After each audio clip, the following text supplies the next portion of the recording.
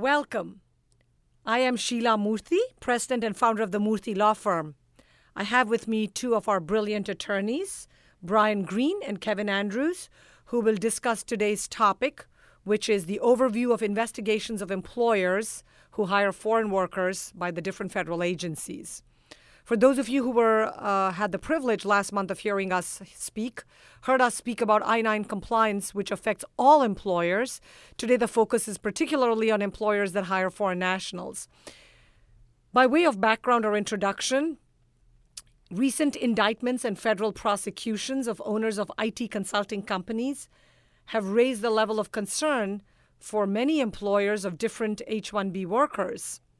The U.S. Department of Labor, i.e. DOL, Immigration and Customs Enforcement, or ICE, and the U.S. Department of State, or DOS, are still cooperating with federal criminal investigators and U.S. attorneys in bringing charges.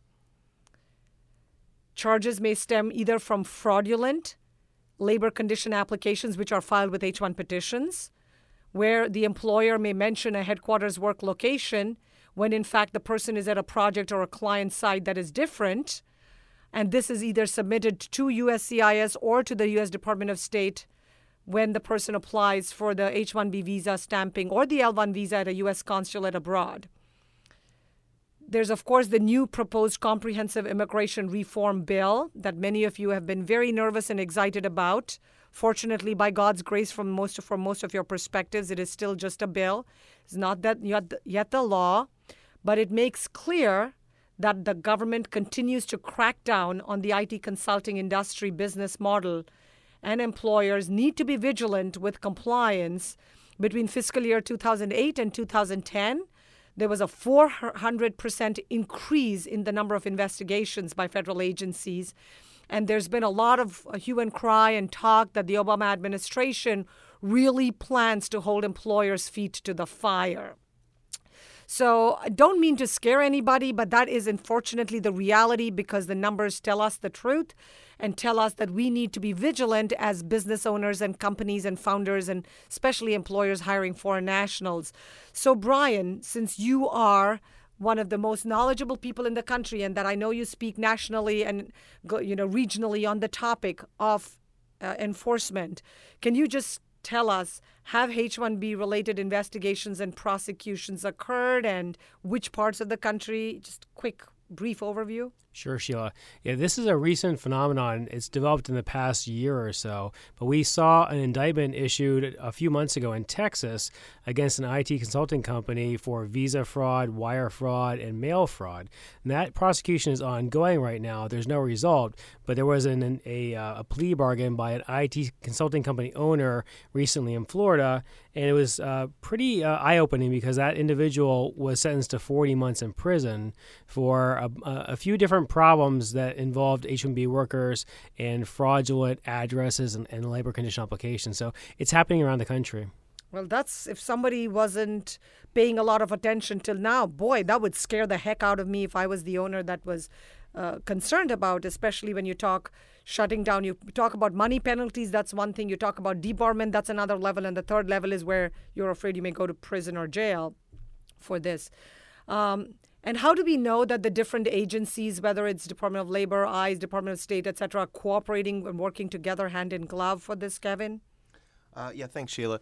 So recently, ICE has an agency called the Homeland Security Investigations, or HSI, that conducts investigations, and they cooperate with various agencies. They actually released a press release confirming that they've coordinated with agencies such as the State Department, Department of Labor, ICE, even the Treasury Department in some cases. So when we see situations where there are allegations of visa fraud, immigration attorneys may or may not be accustomed to seeing something like that. But wire fraud and mail fraud and these other kinds of fraud that you would see in other, federal criminal cases, this is an indication that there's cooperation and coordination between other agencies beyond the scope of just what we would consider to be the core of immigration law. Oh boy, it seems to be getting from bad to worse, and the only reason I'm laughing, it's nervous laughter, because that is pretty darn scary. What are the types of problems that are leading to investigations, Brian, that may turn into possible criminal prosecutions? What often shows up on the radar first is a complaint by a former worker for back wages. So the former employee may go to the Department of Labor and fill out a WH-4 form asking for back wages, and that can cause a DOL to send an investigator to the company. And the investigator does not need to have a subpoena or a warrant. They can just go to the company, and the company has an obligation to cooperate. And what we've seen is that when a Department of Labor investigator will show up at the company, they often have a second person with them. It could be an ICE investigator, it could be a Department of State investigator, Homeland Security investigator, and that person may go in with a DOL investigator. Again, no warrant, no subpoena, and they can ask to see all kinds of records, public access files, payroll. That can be a way to for the different agencies to gain very quick access and find out if there's problems. We've also seen where employees go for visa stamping or for their visa interview, and the consulate may return a petition or may send a fraud memo back to another agency saying that there's been these statements given to the consular officer, and those statements differ from the petition or they indicate fraud, and would you please investigate? All those things can trickle up to the U.S. Attorney's Office, and that can lead to an indictment or an investigation. Okay. Well, I mean, really the kinds of charges that both Brian and Kevin touched upon were like the wire fraud, the mail fraud, the visa fraud, and the money laundering issues. And just by way of a brief explanation, because by God's grace, most of us are not extremely knowledgeable about the different kinds of criminal allegations that the government can slap on us, but it's time for us to at least get familiar with so that if there is a fear or a threat, what it is that they are alleging against us as employers. So what is a wire fraud? Because LCAs are filed with the U.S. Department of Labor online for the H-1B petitions, any LCAs that have a misrepresentation or inaccurate information can lead to a charge of a wire fraud. The Texas indictment that Brian had just mentioned a minute ago claimed that because the H-1B consultants were listed as working at the company's headquarters, but the actual investigation revealed that the workers actually had never worked at the headquarters, but instead were sent to end-client locations around the U.S. In that case, the government alleged and slapped the person with a wire fraud. What's the mail fraud? Well, similar to a wire fraud, it's on the mail. So because the H-1 petitions are sent to the USCIS either by first-class mail, U.S. Postal Service, or by FedEx or other courier service, false or inaccurate information or statements that are included in an H-1 or L-1 petition can be the basis for a charge of mail fraud. So now you understand wire fraud, you understand mail fraud. Now third, we go to visa fraud. Just as the way the name is designated, false, inaccurate, or misleading information or statement made during a visa interview at a U.S. embassy or consulate will lead to this allegation. If the visa applicants state to the consular officer that we were told by the company to say X, or we were told to say that we're working at the headquarters, even though we now find out that we're working at a company, because it somehow comes out when they get nervous and their answers don't completely match each other, and a slightly experienced consular officer will realize that the two sides don't match and mirror each other, well, then it would result in the investigation of the company for violations of visa fraud. And finally, money laundering, which we've seen time and time again in various government investigations. If there are any allegations involving the transfer of money from the H-1B worker back to the employer, for example, in filing an H-1 petition, which is a violation of the law in many cases, or other ways in which they feel that the person is being asked to pay for certain fees that are illegal, etc., then the federal prosecutors may consider the charge of money laundering. And so, those are the kinds of issues you think and see, hear about. So let's now jump to details with respect to LCAs, which are filed with H-1B petitions, the U.S. Department of Labor investigations. And I will have Kevin, if I could, start with giving us a brief example of what are the types of investigations that are conducted by the DOL. Yeah, thank you, Sheila. So up until now, we've been talking about some potential criminal and administrative violations that a company can be found liable for. But now I want to switch gears here and kind of talk about specifically the Department of Labor conducting investigations. Specifically, what they focus on is the labor condition application. So the types of investigations that Department of Labor conducts, within the Department of Labor, there is an agency called the Wage and Hour Division, and they do a lot of wages and employment labor law enforcement. But within the H-1B program in immigration law, they enforce the attestations that an employer makes on the labor condition application. So Department of Labor can conduct investigations of the H-1B program, looking at what the company is doing with their LCAs, their labor condition applications. So generally what can trigger an investigation from the Department of Labor Wage and Hour Division, essentially it happens one of two ways. The first way is that there is an employee, somebody that files a complaint with Wage and Hour Division, and usually that complaint has to do with not paying the wages, the required wages to that employee. So that employee would file a complaint to Wage and Hour, and then Wage and Hour can use its discretion to open up an investigation of the company. The Wage and Hour Division can also initiate an investigation on its own. So they can conduct random investigations or investigations based on specific complaints. The critical thing here, though, is that the investigation period, the initial period that a Department of Labor investigation can cover, is a 12-month window. So typically they're looking for a 12-month window where there are violations, and if there are ongoing violations, that initial window can be expanded. But it's important for the companies to know the limits of a potential investigation based on the company's compliance with the labor condition application and the H-1B program overall. Okay. Just a very basic fundamental question then, Brian. How will a company know if somebody's filed a complaint against me, I'm an employer? How would I as a company know that I'm being investigated, that my company or my business is being investigated? Is there a procedure that the Department of Labor has to follow? The DOL eventually has to give the company notice that there's an investigation, but usually the way that the company first learns is either they receive a letter in the mail from a wage and hour investigator, or what I see most frequently is that the investigator goes to the company, knocks on the door, gives a copy of the letter to the company owner or the manager, and starts asking questions at that point. So usually there's a letter in writing. It won't necessarily say the name of the worker that lodged the complaint. That is something that you can learn later through the investigation, or maybe if you have to file an appeal later on, you may learn that who the complainant was at that point. Okay. Because the impression I got was that they almost never tell you who the initial filing complaint was, though you may get certain other information down the road or down the pike about when it was filed or the time frame, certain other criteria that they tend to share with you, because they never, ever like to reveal their sources for fear that then the source will dry up in the future. And during the investigation period, is the employer allowed to file LCAs, and will the Department of Labor approve or adjudicate them? Yeah, there's no bar to filing LCAs or H-1B petitions during a DOL investigation. The debarment may occur afterwards, depending on the level of the penalty, or the finding that the DOL makes.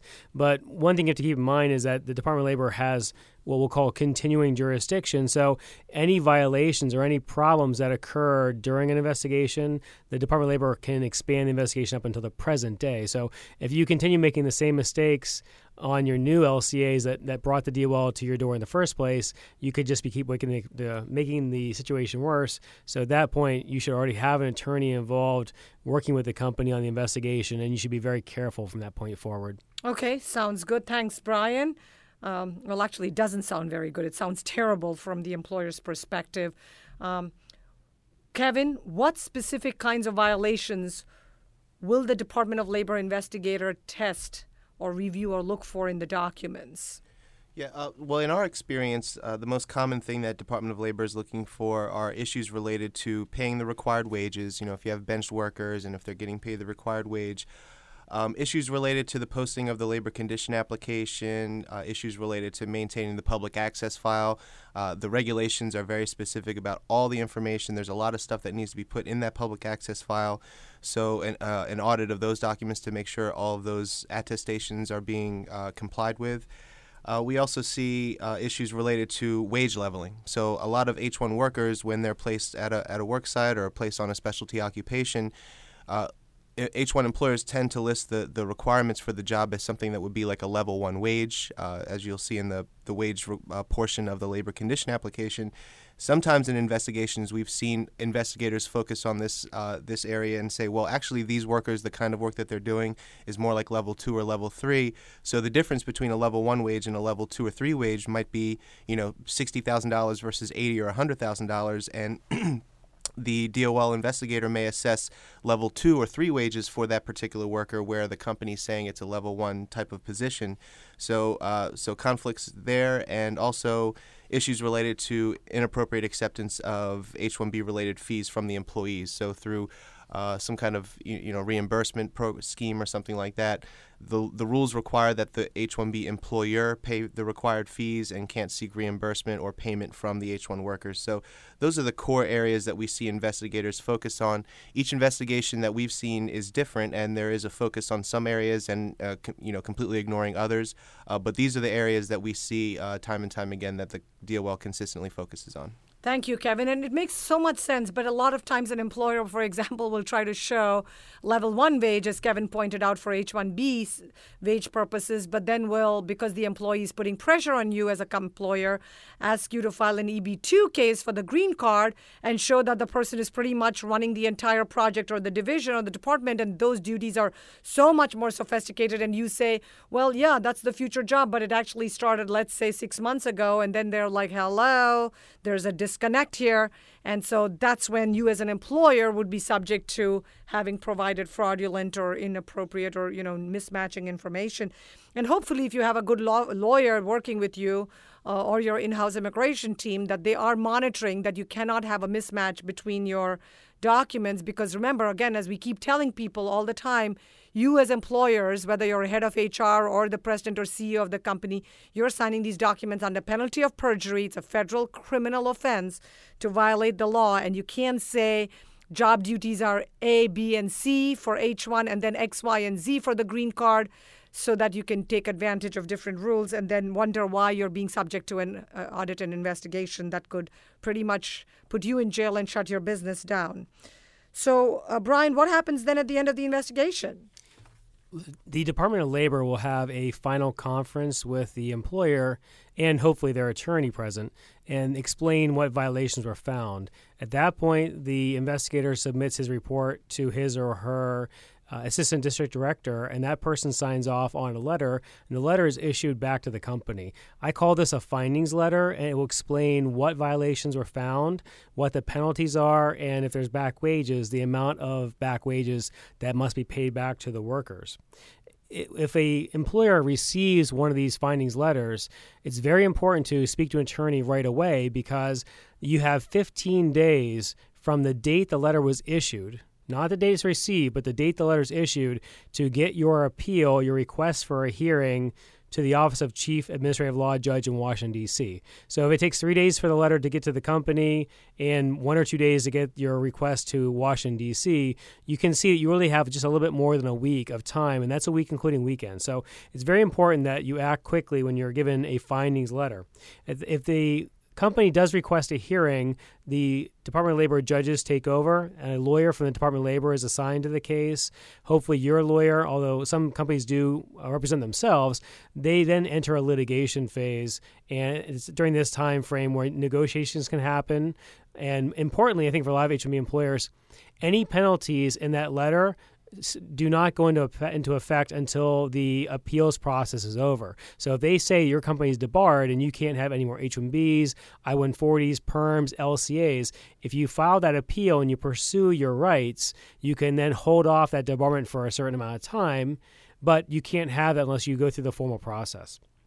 So some companies may, for strategic and other business reasons, decide to postpone or file an appeal, even if they think it's not a really strong case, because they need to get a few more H-1s filed or green cards filed or what have you. Premium process H-1Bs, do 3-year extensions, what's going on there. But it also sometimes is that the investigator and the district director weren't fair, and if you are not happy with the result, if you file the appeal, you may have a judge or you may have the DOL lawyer give it a second look and say, okay, let's come to some middle ground here. Okay, and I don't mean to put anybody on the spot here, but is it possible that the ALJ could give a decision that was much worse than what the initial officer determined? Or is it generally because you're filing the appeal, there's a benefit for an employer to say, you know what, I might as well do an appeal because the worst that could have happened is already in the determination letter and hopefully it'll get better. Or could it go either way where it could actually be much worse by filing the appeal?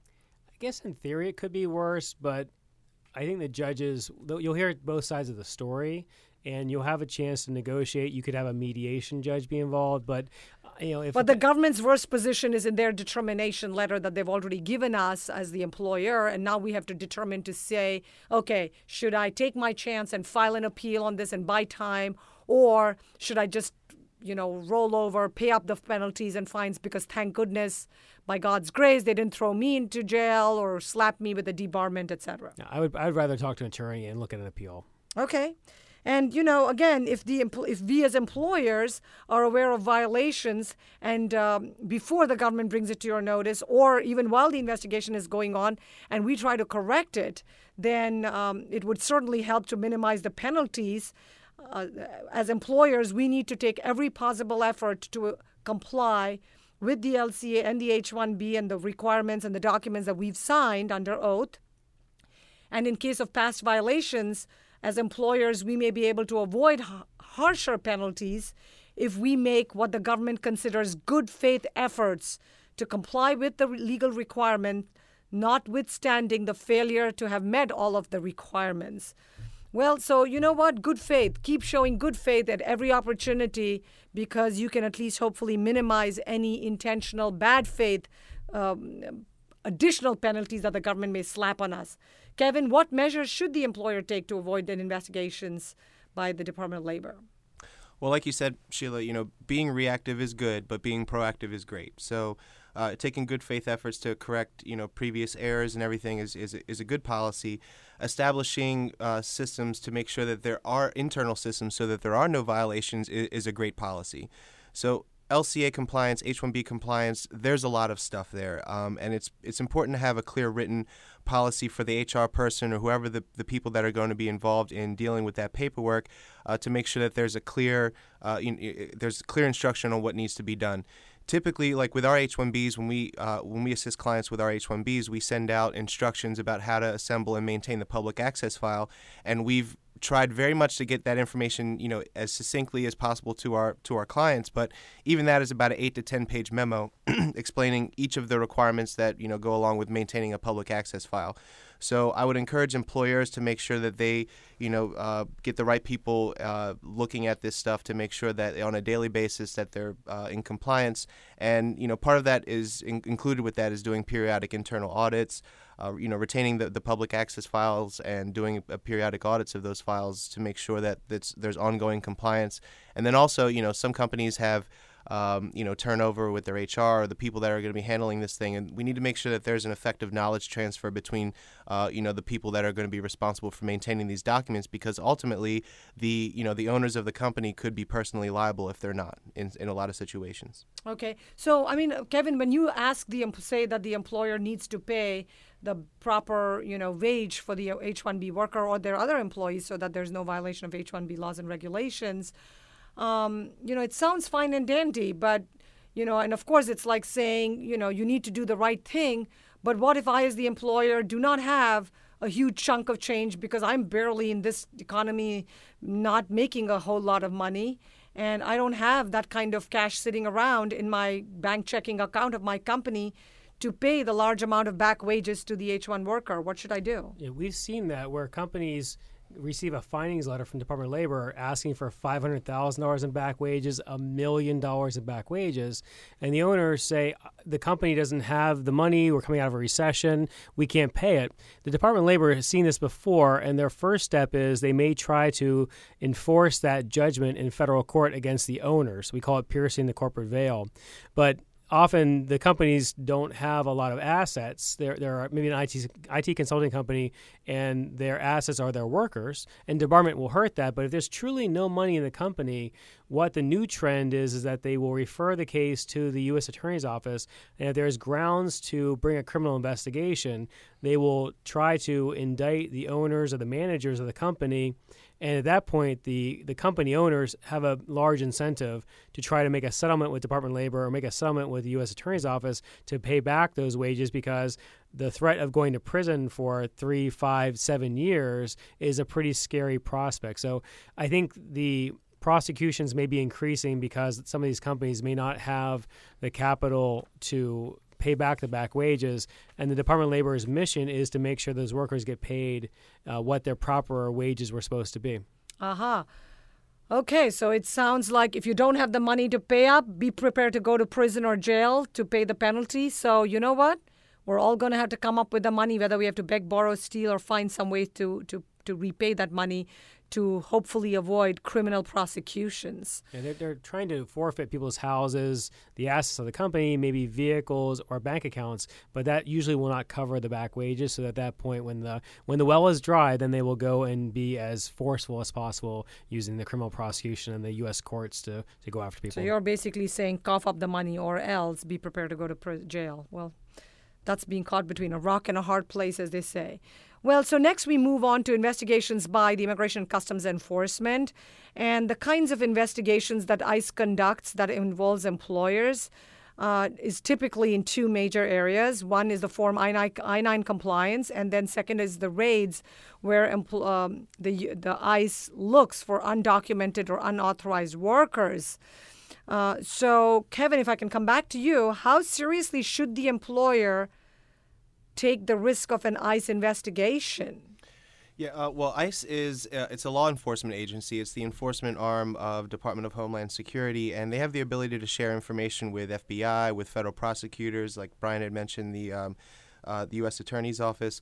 And there are certainly civil penalties involved with noncompliance with the I-9 program.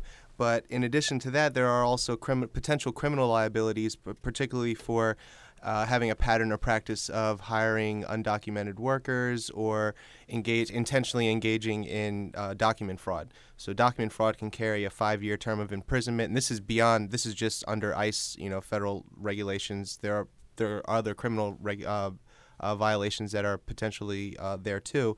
But under the ICE program, 5 years of imprisonment for document fraud, potentially 6 months of imprisonment for pattern or practice of hiring undocumented workers. So compliance with the program is definitely critical because it carries with it potential criminal liability. Okay, and Brian, were there other kinds of penalties that ICE can assess that Kevin may not have touched upon?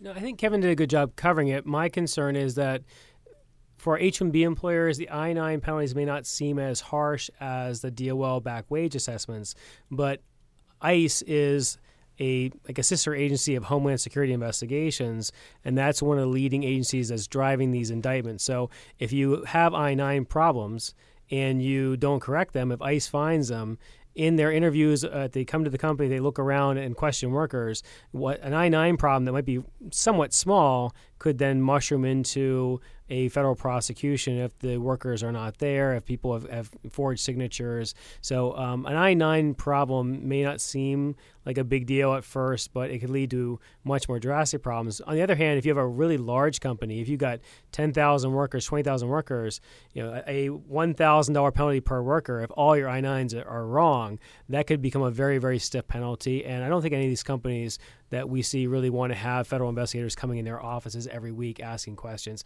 It really does disrupt a lot of problems, disrupt the operations. Okay. Many people think, what is the impact for me if I don't ever hire any foreign workers?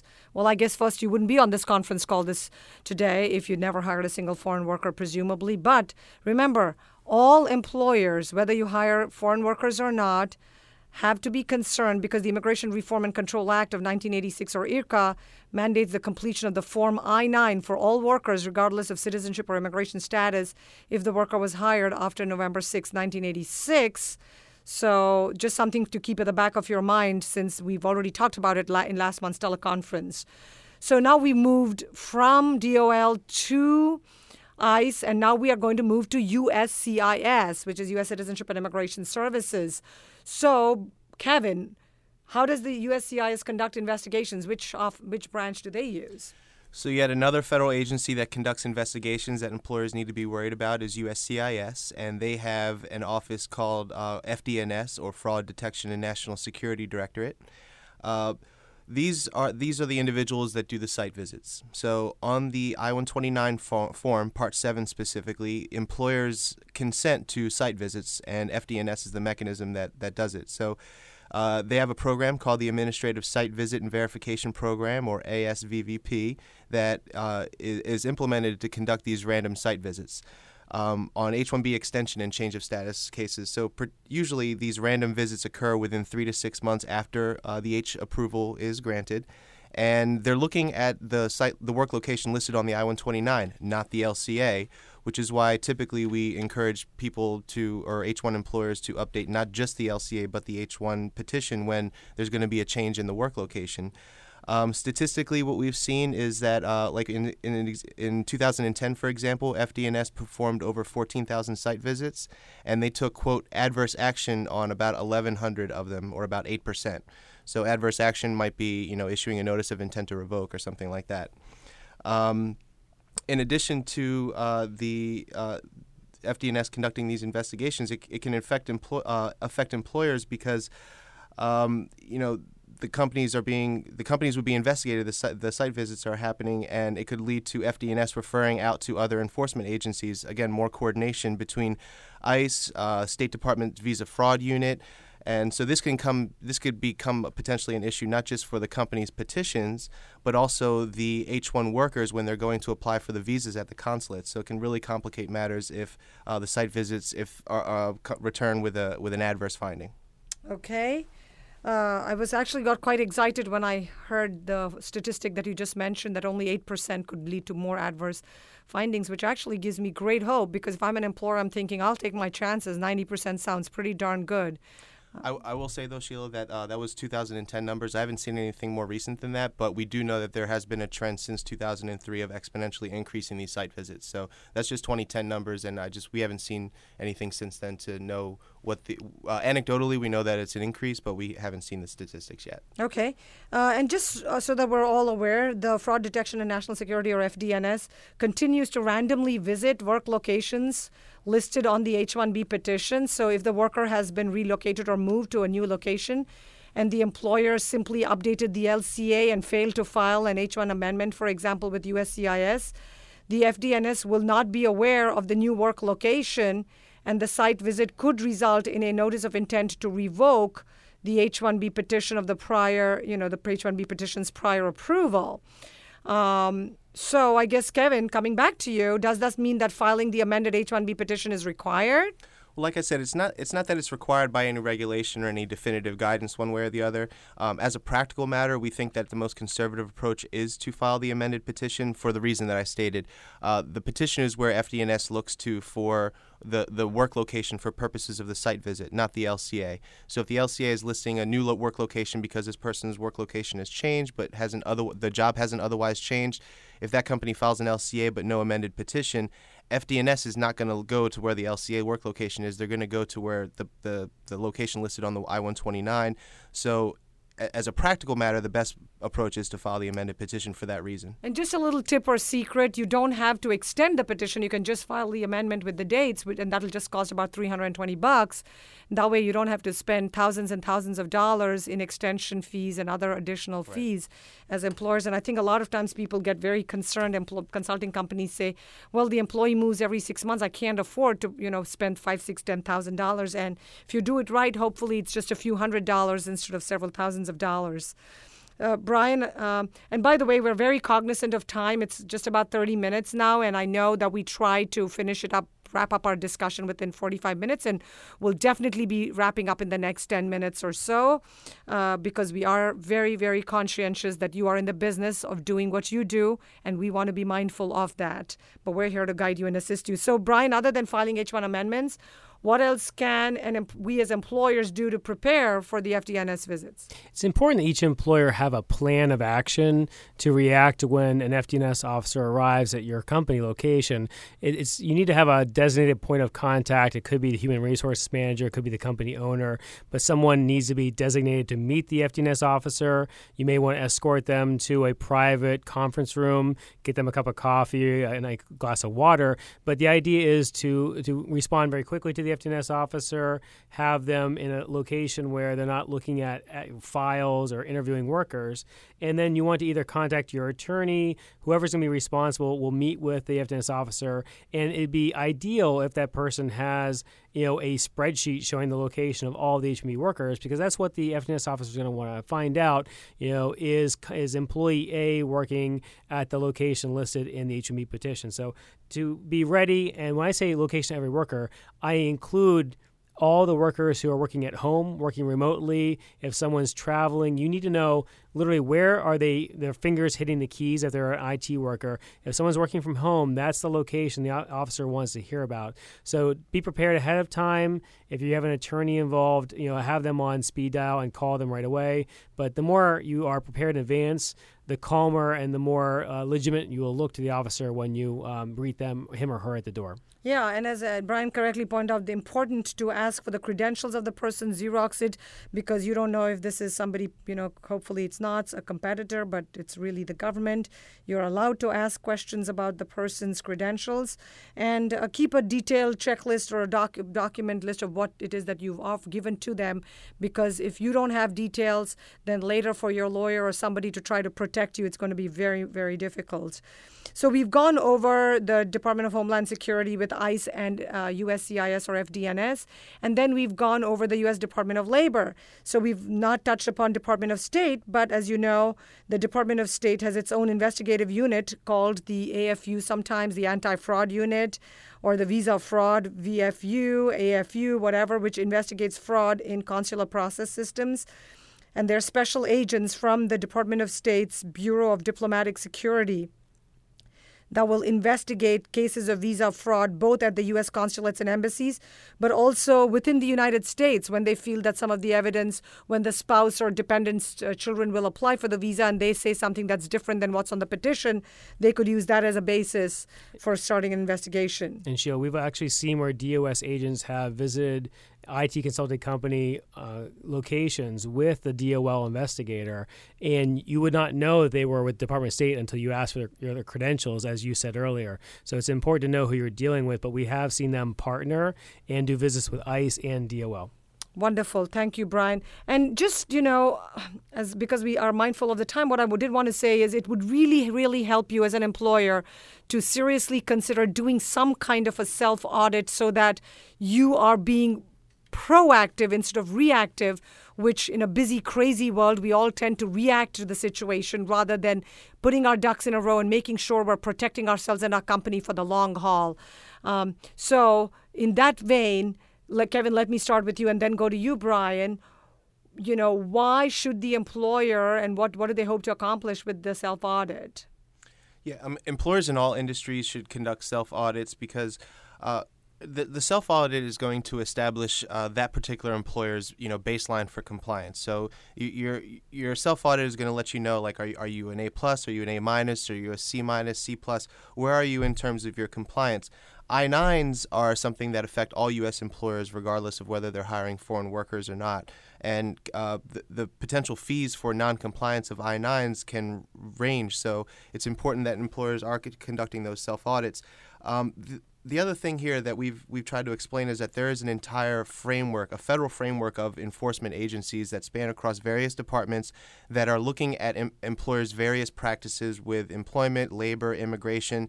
So there's cross-disciplinary stuff going on, but also cross-enforcement. So just knowing that there's an entire web of federal enforcement agencies looking at employers' every move with respect to I-9s, with respect to employment, with respect to the H-1B program, makes it critical for employers to be proactive and do those self-audits to get that baseline.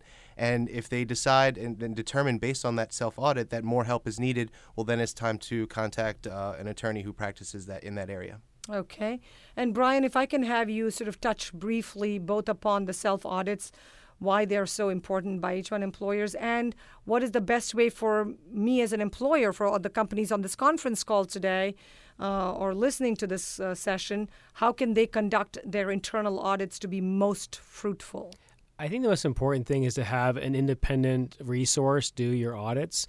I know companies try very hard to comply, and we're all proud of our work as employers, but the idea is that you need someone who is unbiased to come in and look at not just your public access files, your I-9s. When I'm doing audits now, I'm looking to see, are any of these trends or patterns that led to investigations by the criminal authorities, are they present here? So when I'm doing an audit, when I'm talking to a company owner, executive manager, I'm asking hard questions, and I do it in the interest of the company, in the interest of the owners, to find out what's going on here, and is there something here that the authorities would take the wrong way? Would they misunderstand what it is? And the audits can help you possibly correct what's gone on before, but certainly you need to find out what's going wrong so you can stop that pattern, create a new procedure at your office so that way you can rest and not have all the stress that you're feeling now. You want to try to get to a place where you know the company's okay and you can focus, like you're saying, on your business. Sounds wonderful. Well, we're in the last few minutes, and I just want to say that you and I and all of us as business owners or HR managers or people helping run a particular division or department within the company that's supposed to take care of foreign workers and their compliance with all of the documents and processes and procedures, our goal is to focus on getting our job done so that the company continues to remain profitable and successful. And we can focus on our vision and our mission. But in an era of government investigations, as these investigations seem to have increased 400-fold in the last couple fiscal years, I think it is equally important not to forget to dot the I's and cross the T's, to be diligent and do it internally, whether you bring outside attorneys and law firms like the lawyers at the Murthy Law Firm who can do a fine job with people like Brian and Kevin on your team, or you do it internally. Just make sure that you are being very diligent and proactive. There's certainly a benefit to having an outside objective bird's eye view with someone looking in and being able to clean up the mess before the government comes in, or even when the investigation starts. If you bring in your lawyers and clean it up and do it before the government slaps you with a determination letter of penalties, it comes back to the issue of the good faith compliance that we talked about, which will dramatically reduce your penalties and your fines. So remember, all of that has a very, very important role to play. And as we touched briefly in the beginning, the Comprehensive Immigration Reform Bill has placed a great deal of emphasis on ID business models and really squeezing employers in that industry, which of course is extremely annoying and alarming for all of us that either are in that business or deal on a regular basis with that business. We take this opportunity to advise you, to guide you, to mentor you, to be there as your friend and your counselor at law. And we certainly hope that we have given you food for thought and processes and some tips and ideas today on how you can improve the running of your company and really make sure that you are diligent in this process. On behalf of Brian Green, Kevin Andrews, myself, Sheila Murthy, and the entire Murthy Law Firm family, we wish you continued success and growth of you and your business, and we would be honored to team up with you and your business as you continue to deal with all the challenges in the next decade. Have a great day.